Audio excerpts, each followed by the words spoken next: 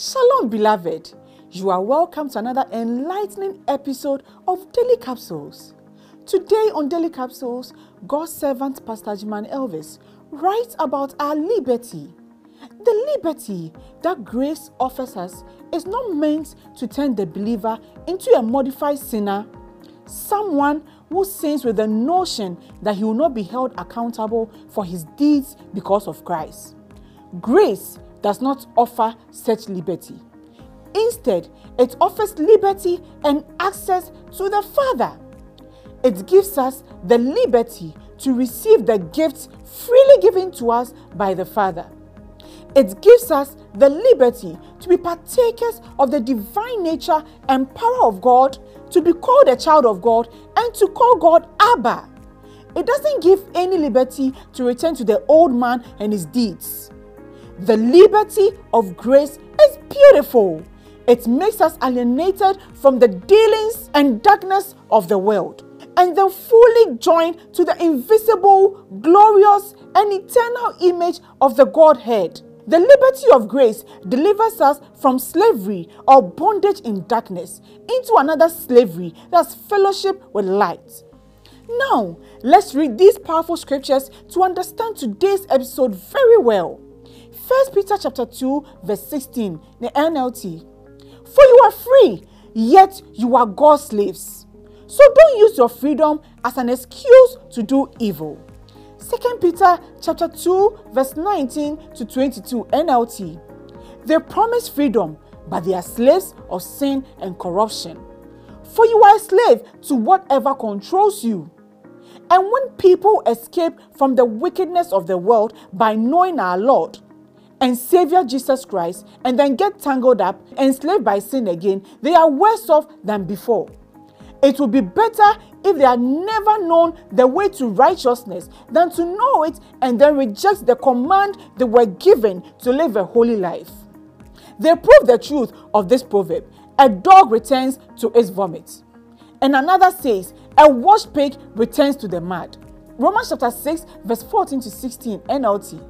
Sin is no longer your master, for you no longer live under the requirements of the law.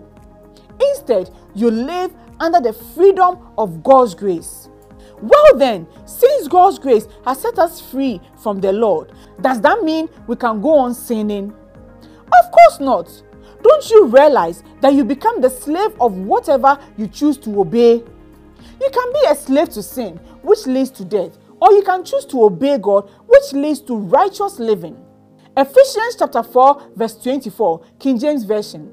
And that ye put on the new man, which after God is created in righteousness and true holiness. This is God's call to our Christian life after we are saved by grace. We didn't need anywhere to be saved, born again, and sanctified. But after that, we are to live a life worthy of this newness of spirits. All things are passed away. Behold, all things are new, and all things are of God.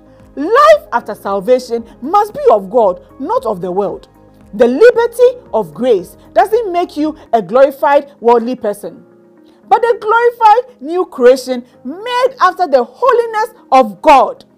Beloved, wherever you are, declare this: that sin is no longer my master.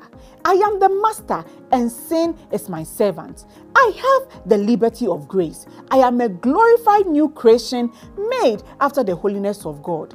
Amen. If you'd like to receive Jesus Christ into your life as your Lord and personal Savior, say this prayer after me and let it be from your heart. Heavenly Father, I come to you, admitting that I am a sinner. Right now, I choose to turn away from sin, and I ask you to cleanse me of all unrighteousness. I believe that your Son Jesus died on the cross to take away my sins. I also believe that he rose again from the dead so that I might be forgiven of my sins and made righteous through faith in him. I call upon the name of Jesus Christ to be the Savior and Lord of my life. Jesus, I choose to follow you and ask that you fill me with the power of the Holy Spirit. I declare that right now I am a child of God. I am free from sin and full of the righteousness of God. I am saved in Jesus' name. Amen. If you have sincerely prayed this prayer, you have invited Jesus Christ into your life. Now, God is your Father and He hears you when you speak to Him in prayer. For an extensive and deeper understanding of your new life and faith in Christ, I would recommend the faith book of God's servant, Pastor Ajiman Elvis, Eternal Pathway.